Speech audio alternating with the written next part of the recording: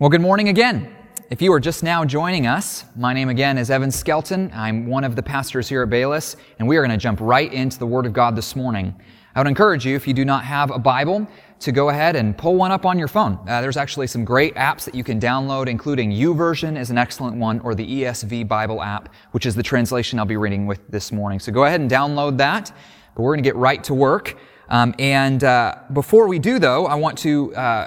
I can't help but I think this week think of a couple lines from the song "O Holy Night," which has always been one of my favorite Christmas carols this time of year. But these ones particularly, these lines I think are pertinent. A thrill of hope.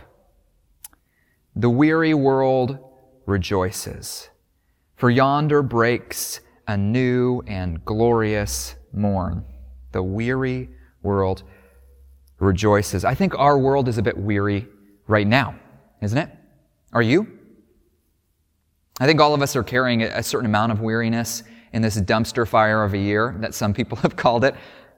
This Advent season that we are in right now for these 4 weeks leading up to Christmas is all about setting our eyes on that thrill of hope that nonetheless has interrupted that weariness. Advent is about considering, anticipating the new and glorious morn of Christ's arrival.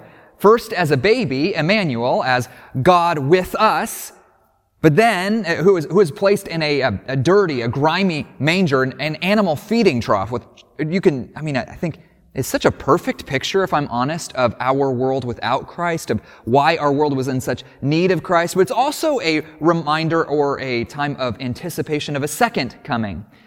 Jesus, as this time his second advent as a king, who comes, as another song put it, to make his blessings flow as far as the curse is found.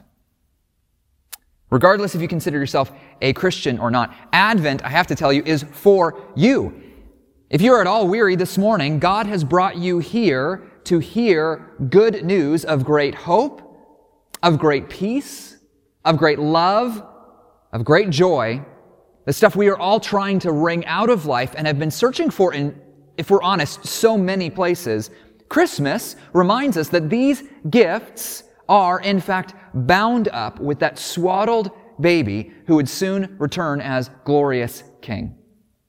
But instead of considering the swaddled baby, or at least looking at perhaps Luke chapter 2 this morning, or the glorious King of Revelation, at least this morning, we are going to look at what came between those at the crucified Savior.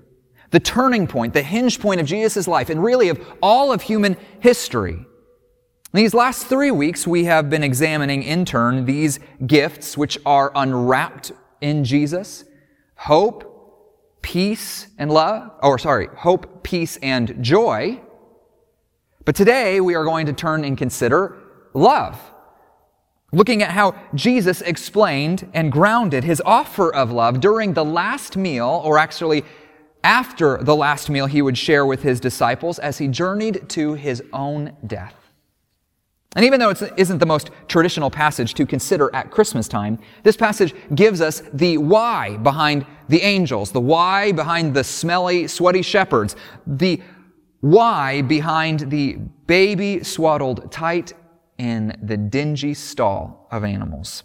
This is really the why behind Christmas itself. And so we looked at John 14 at peace, John chapter 14, John's gospel, and then John 16 at joy last week. But now I want to go between those two to John 15 as we consider the last of these gifts to be unwrapped in Jesus, love.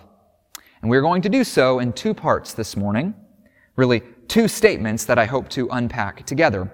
Are you ready? The first statement that I want to consider first is that the love we need doesn't begin with us.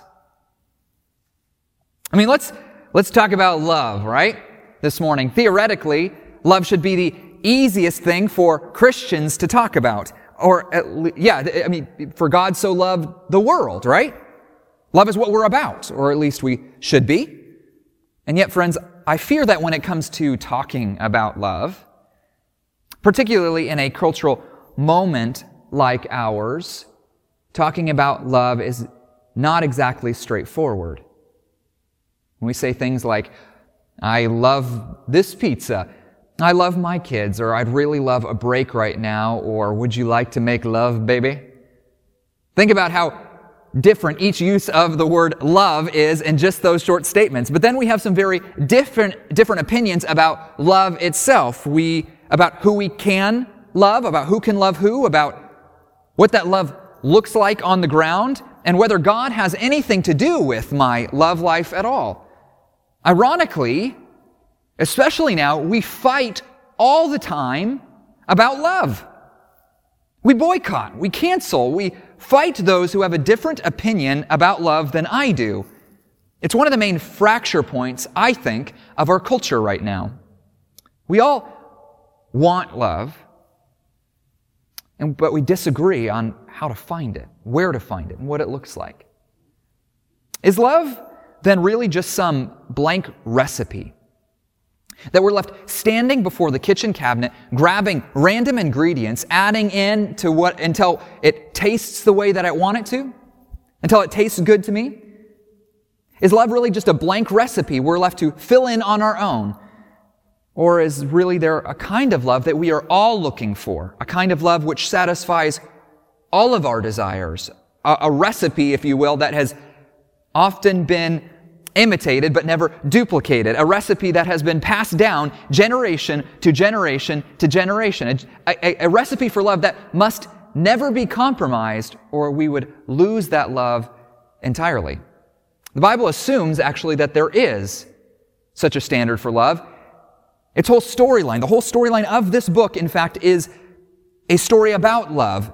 It's a story bound up with love, a relationship of love, which God has, at infinite cost, restored.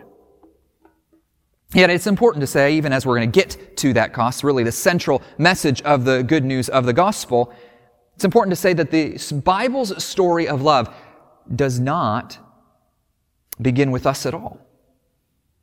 Let's look at our passage, verse 9. As the Father has loved me, so I loved you. So have I loved you. This really gets to the very first thing that the Bible teaches us about this love story, is that first, God is love. The Bible's grand story doesn't begin with my love for God, actually certainly not. It doesn't begin even with Jesus' love for us. It begins with an even older, even more fundamental, even more beautiful love, if you can imagine it, a love between the Father and the Son and the Holy Spirit.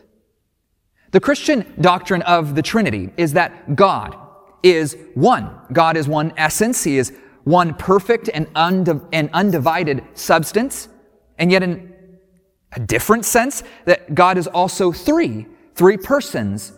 Now, there isn't time for us to go into a deep dive, as much as I'm a theology nerd, and I know some of us are theology nerds. It's not time for us to go into a deep dive on the Trinity itself, except to say that the Trinity, this doctrine, is really central to Christianity, and the Trinity is the very first, the very original community, the original friendship, the original relationship of love.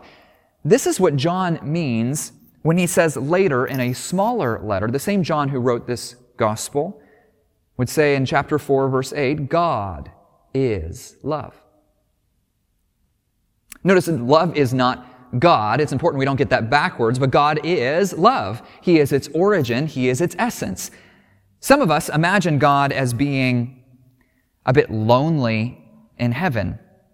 At least before we arrived, some of us imagine that God created human beings so that He would have someone to love and to be loved by in return. But this couldn't be farther from the biblical picture, actually.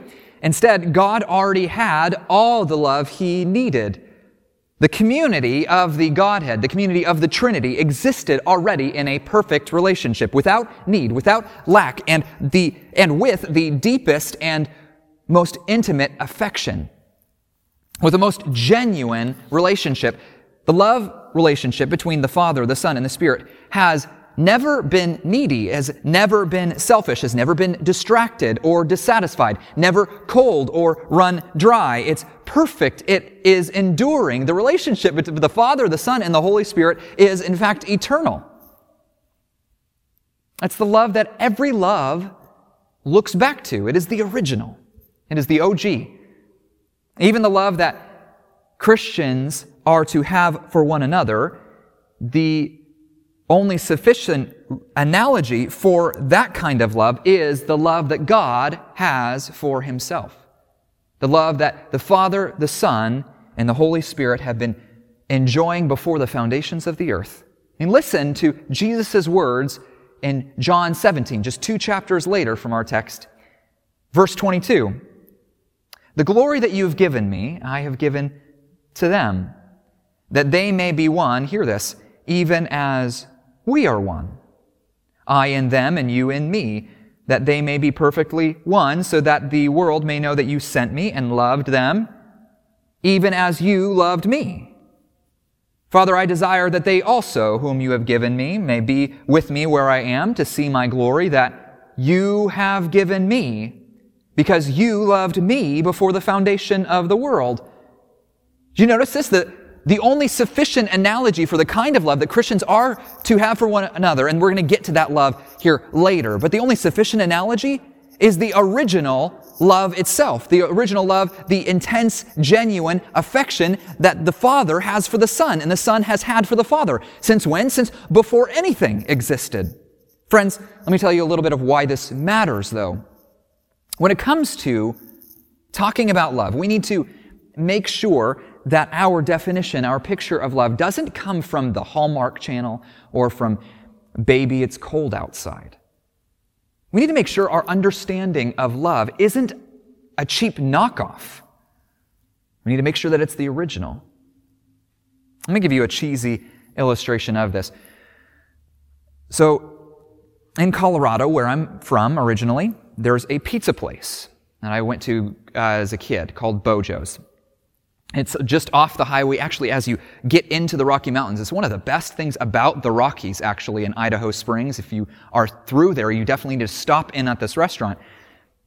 But I don't know if it's the mountain air or just the experience of the place itself, but the pizza is just something incredible. It's always been one of my favorites.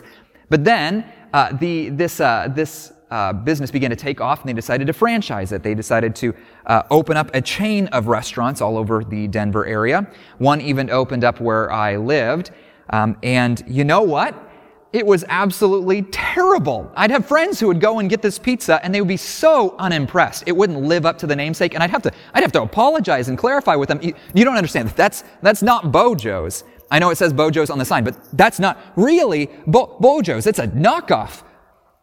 Just like that friend's mom, it's possible, it's in fact more than likely, that our taste and understanding of love might be based off of a knockoff rather than the real thing. Just think about it with me for a second. Our love relationships, they're not like the love that the Father and the Son and the Holy Spirit have for one another. Even in loving my kids, even in loving my wife, I have to tell you, my love turns really sour sometimes. Maybe you can relate. It begins to consume the people I love around me. It turns selfish. It gets focused on getting my needs met and resenting when they are not. All of a sudden, my love can start to see others that I claim to love as the enemy, as the obstacle to my love. To understand love, then, we really can't start with ourselves. We need to start with God, with the very definition and source of all love. And because that love isn't lacking, isn't selfish at all, it alone can serve as that standard for us.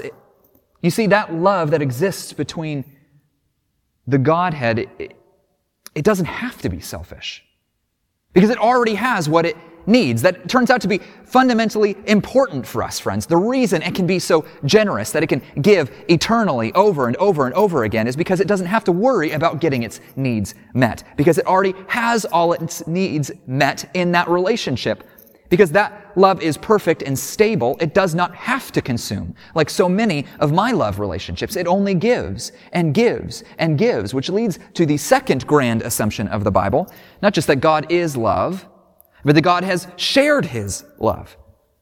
Look again at verse 9.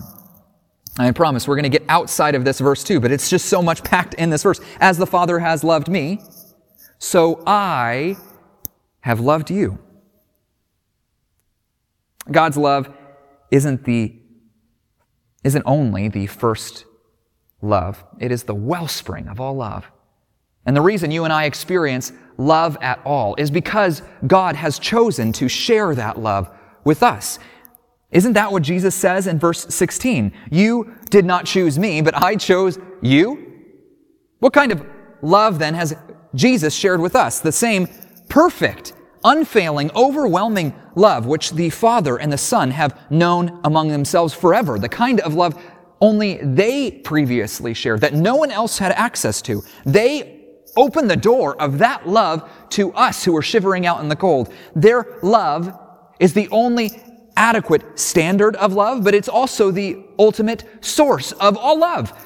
Jared Wilson puts it really well this way. The Trinity isn't some weird religious aberration Christians have stupidly clung to. It is the answer to the deepest longing of the human heart. The Trinity answers history's oldest desire. It even clarifies the question. It makes us go deeper than sentimental notions and ethereal feelings and elusive emotions. It puts us on solid ground with all this love stuff we've been chasing forever. We're all looking for love. Deep down, we all need it in ways we don't understand or even acknowledge. We search and search. We find glimpses, moments, tastes, and samples of love. We have genuine experiences of love. And yet nothing quite gets us outside of our own hurts, our own self-interest, our own sins. We need the realest love there is. This, friends, is the realest love there is. And even though it doesn't begin with us, it has been shared with us. Which leads to the ultimate demonstration of how this love has been shared, or really its final accomplishment. God has shared this love at infinite cost. I have to tell you, I know some of us, even many religious people who do not like sermons all about God. Especially sermons all about God and His love for Himself. It makes us deeply uncomfortable. We want to hear about how God loves us, about God's intense affection for us. We want to be center stage in that story. We don't like hearing that God doesn't need us. We don't like hearing that God is ultimately for God. I mean, doesn't this take away from the kind of love that He has for me? Doesn't this mean that, do I get the scraps of God's love, the leftovers of God's love? And what about on my bad days? Do I even get the scraps? Does this love stick around for me? If it's already content? If I can't earn it? If He doesn't need me at all, what promise do I have that He actually will love? To put this differently, is God's love for Himself at odds with His love for us? You probably aren't surprised that I think the answer to that question is no. But I also think that the proof we are looking for is the cross itself. Verse 13, greater love has no one than this, that someone lay down his life for his friends. This verse is very famous amongst many Christians. But when the disciples first hear this, they only hear how this refers to them. This is the standard of their love. And it's a little bit intense, right? We're going to get to more to Jesus' command to the disciples here in a second. But what we need to know first is that Jesus, when He makes this statement, almost with a smirk on His face, a twinkle in His eye, He has Himself ultimately in mind. The greater love, which lays down its own life, that's His. The cross shows us the love of the Trinity doesn't diminish God's love for us at all. It intensifies it. It actually only makes it grander. Only the one who had everything, you see, could give himself for the ones who offered him nothing. Only the one who already had love would not need to be stingy with his love, but even would swallow us up into that love, that we might know it as perfectly and as completely as he does. Only a God who does not need us can give so richly to us, that we might share in a love story that has been going on since before the foundations of the earth, a kind of love story that now I am swallowed up, brought up, swept up into. This act, which brought eternal promises to fruition through the crucifixion, through the bloody death of Jesus, also represents the greatest act of perfect selflessness, the death of a man for his friends.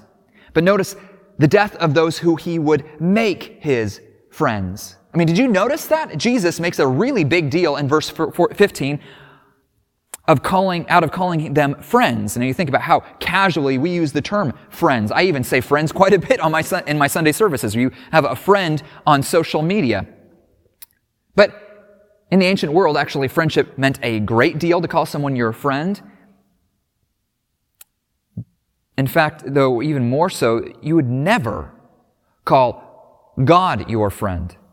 Only 2 individuals in the Hebrew Bible were ever called friends of God, Abraham and Moses, and still, God is never called their friend. They are called friends of God. God has friendship with them, but they are not called friends of, God is not called their friend. Even Jesus, prior to this, as the Son of God, is referred to by many titles, but never as a friend, at least not until this point. You see, it would not only be disrespectful to call God your friend, it would be downright heresy. It's too close, it's too personal, it's too intimate. One might consider themselves God's servant. There were certainly God's enemies. But to be called God's friend, it meant that you had access to God's mind, to His motives, to His plans, to His purposes in the world. It was something one didn't claim because it was simply too arrogant to claim. But then Jesus puts it clearly here. I have called you friends. This is a fundamental turning point. All those who Jesus would choose for Himself would be let in, you see, on God's purposes for history. They would be even made participants in those grand purposes. They would be made God's friends. But in case we aren't aware of it, these disciples who He's making this promise to weren't exactly prime candidates for friendship. You see, in less than 24 hours, they wouldn't exactly act as Jesus' friends. They would be His forsakers. They would be His betrayers. They would be the turncoats.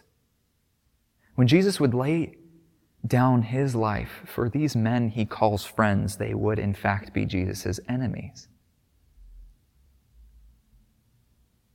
Knowing all of this, Jesus still considers them friends. Why?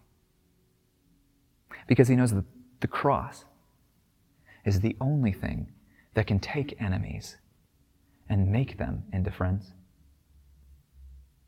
Listen to how Wilson puts this again. Imagine that the one who is love Himself sacrificed Himself. Imagine that the eternal, loving fellowship of the divine community sent out one of their own to die, not just for their friends, but for their enemies. Why would this loving fellowship do this? And to make the enemies friends, of course. And this is precisely what God has done. The second person of the Trinity, the Son of God, takes on flesh and comes to die, that He who is true love might show true love and give true love and transform by true love, that we might finally know true love. The love we need does not begin with us. But this leads to really the second major point of our sermon this morning. This love also doesn't end with us. You know, it's ironic that this season of Christmas it becomes so much less about the giving than it does about the getting. My wife will tell you I absolutely hate Christmas lists. I don't see any way around them. Actually, among my family, we have to distribute them, especially amongst family members. We don't see that often. But it makes the whole gift-giving process into something about getting others to buy stuff for me that I honestly would have probably bought for myself eventually. And am I the only one who has been disappointed then after giving out the list that when somebody goes off list, or when they obviously got me the cheapest thing on that list?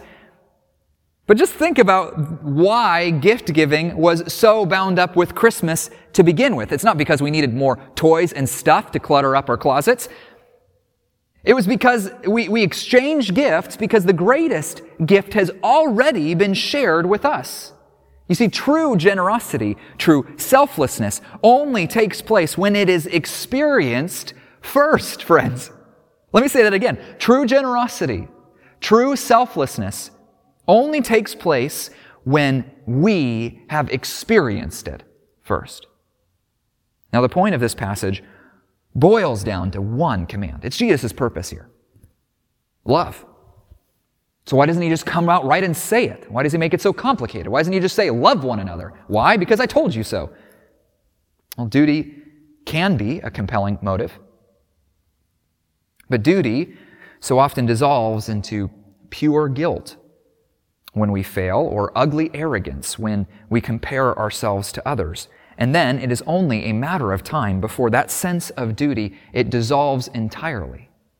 Now, Jesus knows for this kind of love to take over his people, for this kind of love to characterize them, they need to be motivated not just by duty, they need to be motivated by something deeper, something more enduring, something truer, by joy. The same joy that Jesus says he comes to bring, the joy in full. Only joy could produce this kind of drastic, enduring love. And that kind of joy only comes by experiencing that kind of love firsthand. This kind of love must be experienced if it is to be reproduced. Again, verse 13 tells us, greater love has no one than this, that someone lay down his life for his friends. It is a command. Again, it is a command to those disciples, and a rather intense one at that. According to Jesus, loving someone, truly loving someone, means that you need to be willing to die for them. It isn't like the boyfriend who says to his girlfriend, baby, I'd die for you. This doesn't mean just that they love one another a lot. It's the kind of love that literally dies to its own desires and preferences for the sake of someone else, who considers their life as less valuable than the person that they love. This kind of love seeks the good of someone else, even if it means death to their self-interest. Why? I'll tell you what, it's not because it's trying to earn their love, like maybe an abused spouse, never asserting themselves because they want so badly to be loved in return. Loving and loving and loving, just hoping it will finally be reciprocated. No, this kind of love gives and gives and gives for a much different reason. Why? Because it already has everything. Because it has the very love that Jesus has and has shared with those who are bound up with him by faith. Friends, the mark of someone who has experienced the love of God, the love which originates with God, the love which God has shared with us, the love that God has shared at infinite cost to himself. The mark of a heart that is woken up to that reality is that they can't help but then share that love with others. In fact, they are uniquely free to do so. A Christian is uniquely free to have a selfless life. The reason we don't show this kind of selfless love, actually, again, is because we are afraid of what it might cost. That we might lose too much. That we might not get anything in return. The reason we don't show this selfless love is because our experience of love, when it comes down to it, is on shaky footing. But if you come to believe the gospel and truly live like the gospel is true, You know what happens? Increasingly so, those fears begin to dissolve in you. You become not only willing to give, but eager to give. Knowing that so long as you have Jesus and you have His love, you already have everything. A gospel-changed person becomes as eager to share their love as God was eager to share His love with them. It reminds me of one of my heroes, has been a hero of mine since I was young, Jim Elliot, who went to the same school that my wife and I graduated from. He moved with his wife, Elizabeth Elliot, after they were newly married. Actually, they got married in Ecuador and moved there. So they were so compelled by the good news of the gospel that they wanted to see that gospel known among people who had not yet heard it yet, specifically the Quechua people, who could only be reached in the jungles of Ecuador by airplane. So after diligently working to learn the local language, Elliot and his group began to drop gifts off from an airplane, hoping to begin to build trust with the Waodani people. Then, by January 3rd, they began officially Operation Aka, in which the 5 missionaries, including Jim, would camp out on a beach near the tribe, ready with supplies, hoping that this would continue to win trust. And they made, 3 days later, their first successful contact with some of the tribe members. But then, Sunday morning, January 8th, 1956, those same tribal members returned to the beach, ready for war this time, attacking and spearing to death Jim and his 4 companions. Jim Elliot was brutally murdered by the Waodani people at 28 years old, leaving his wife, Elizabeth, just over 2 years into their marriage, and leaving their 10-month-old daughter behind. I can remember as a young kid even wondering why Jim would give his life for people he did not know, people who would end up being his enemies. The answer, it turns out, comes from Jim's journals, which were published years later by his wife. Listen to this. "He is no fool who gives what he cannot keep to gain what he cannot lose." Let me read that one more time. "He is no fool who gives what he cannot keep to gain what he cannot lose." You see, Jim knew that he already had all the love he could ask for in Christ. And so there was nothing he could possibly give away that was not already his in Christ, even his own life. You see, only the gospel, only seeing God die for His enemies, that those enemies might be made friends, will make us willing and eager to do the same with our own lives. In fact, just 3 years later, after her husband's death, Elizabeth Elliot, along with one of the other widows, decided to go back to South America and attempt once again to reach the very tribe that had killed their husbands. Only this time, after living in the jungles, they were successful. And after 20 years of work, the tribe that had killed Jim Elliot became Christians, brothers and sisters in Jim's family. Jesus' sacrifice, Jesus' blood shed, inspired Jim even to be willing to have his own blood shed. And just as Christ's blood gave way to life, so did Jim give life to many. Only the gospel, only the greatest act of selfless love can produce this kind of selfless love in us, the kind of love that bears much fruit. It refers, this idea of bearing much fruit refers back to the illustration that Jesus has been developing right before these verses, the image of a vine that bears fruit and of a gardener who prunes that fruit, that vine, hoping to continue to have it flourish, to produce even more. The point is that those who are actually bound up to Jesus, those who will abide in Jesus, will do so by obeying Him. How? What kind of obedience is Jesus asking of them? Well, this kind of selfless love. Notice verse 12. This is my commandment, that you love one another as I have loved you. Again, this kind of love must be experienced before it can be reproduced. Only experiencing the selfless love of God supremely through the death of Jesus, His Son, upon the cross, only that can implant love in the heart, joy in the heart, so real and enduring that we then can't help but to share that love. In fact, it is in extending this same love that love becomes all the more full, all the more real. Do you see how joy and love are actually bound up together here? Abiding by this kind of self-denying love is duty. But it's also joy, according to verse 11. In fact, only a selfless life can result in the kind of life of joy that we long for.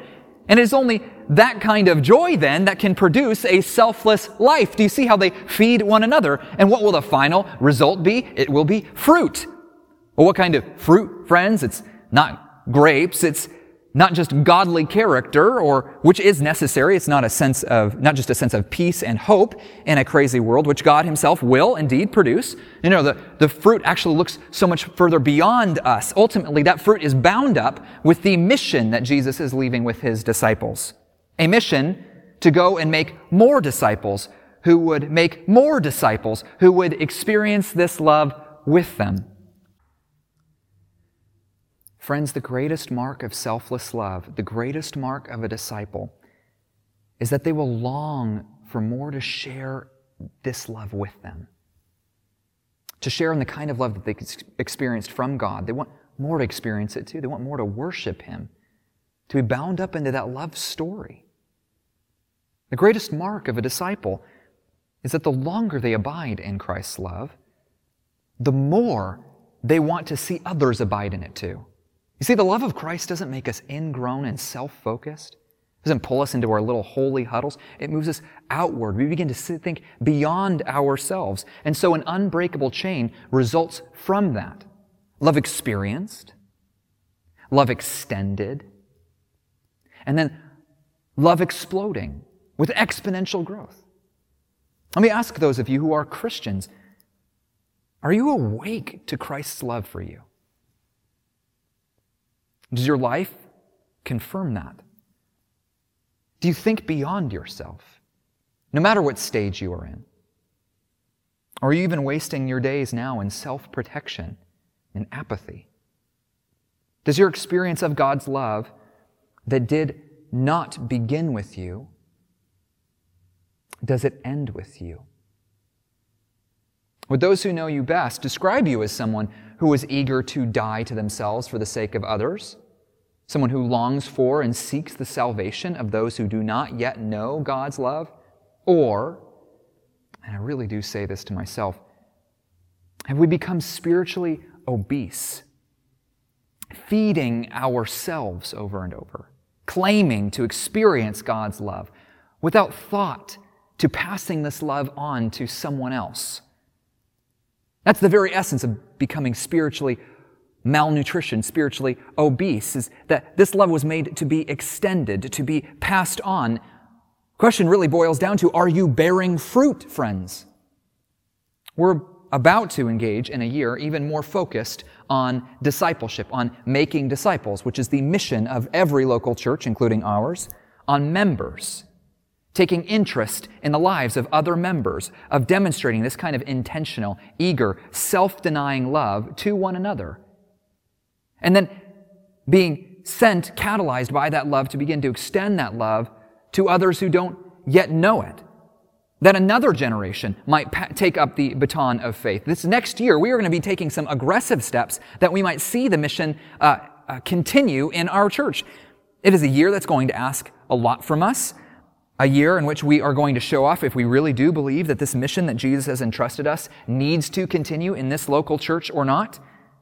But even as we're about to step into this season, we cannot do so without the gospel, without the enduring awareness, not of what we need to do, but what has already been done for us. After all, Jesus says right before this passage, apart from me, you can do nothing. Let me give you 3 implications of this. You see, Jesus, when it comes to our love, Jesus is our standard for love. His love is the very definition of the kind of love that we've been commissioned to extend. A love that is both affection and action. That doesn't just feel warm feelings, but shows up when it really matters. Doesn't just do things for someone, but actually does so out of a deep sense of compassion and joy. A love that knows and seeks the good of others. This same love is a love that sets self aside, counts you as more important than me. A love that does not need that love to be reciprocated, to be worthwhile. A love that expects and even endures through difficulty. Jesus is our standard. But Jesus is also our enduring motive. Jesus is the ultimate motive for love. 1 John 3:16. By this we know love, that He laid down His life for us, that we ought to lay down our lives for the brothers. Ephesians 5:2. And walk in love, as Christ loved us and gave Himself up for us, a fragrant offering and sacrifice to God. I mean, doesn't that just sound like what we just read?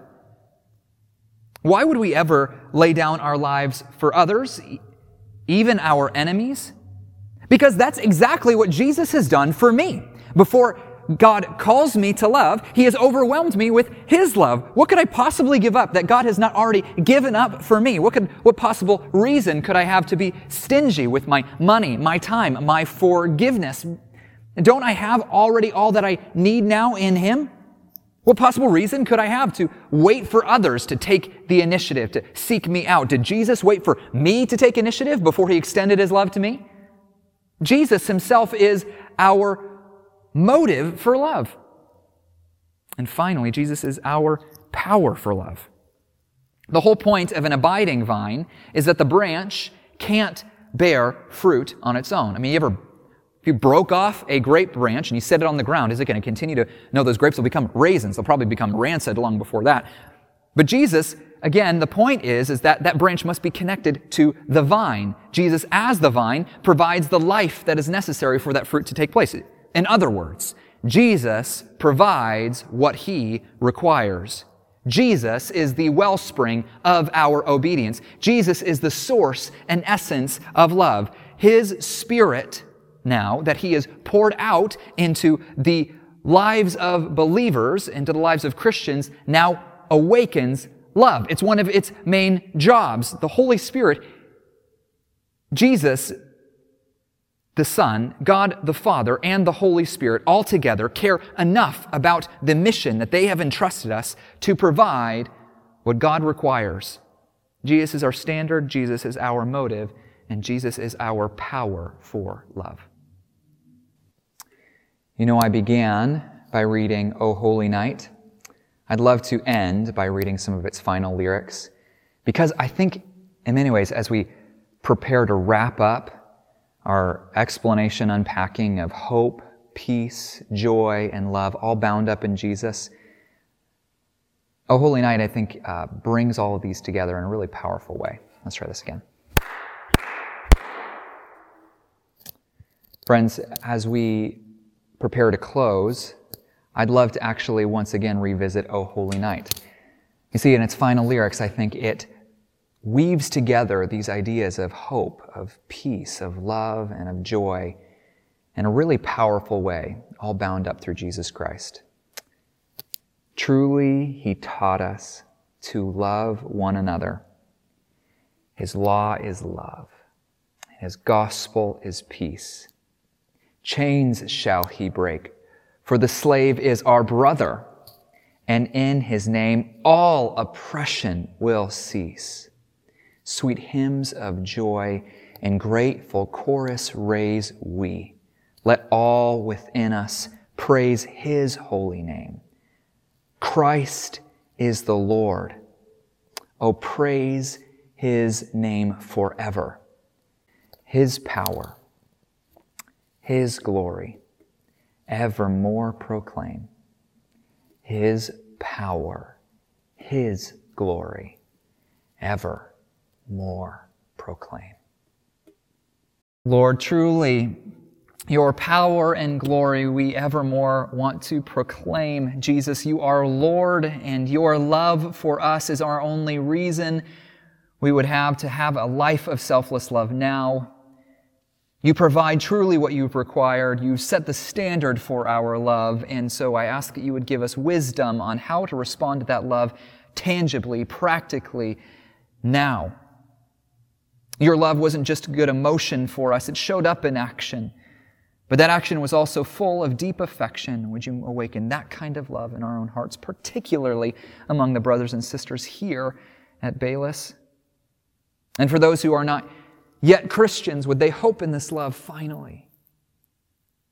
Would they stop looking for this love everywhere else and go to the one, to the source, to the original, and find that love in Him, being bound up into that love story, which will now, just as it didn't begin with them, it won't end with them.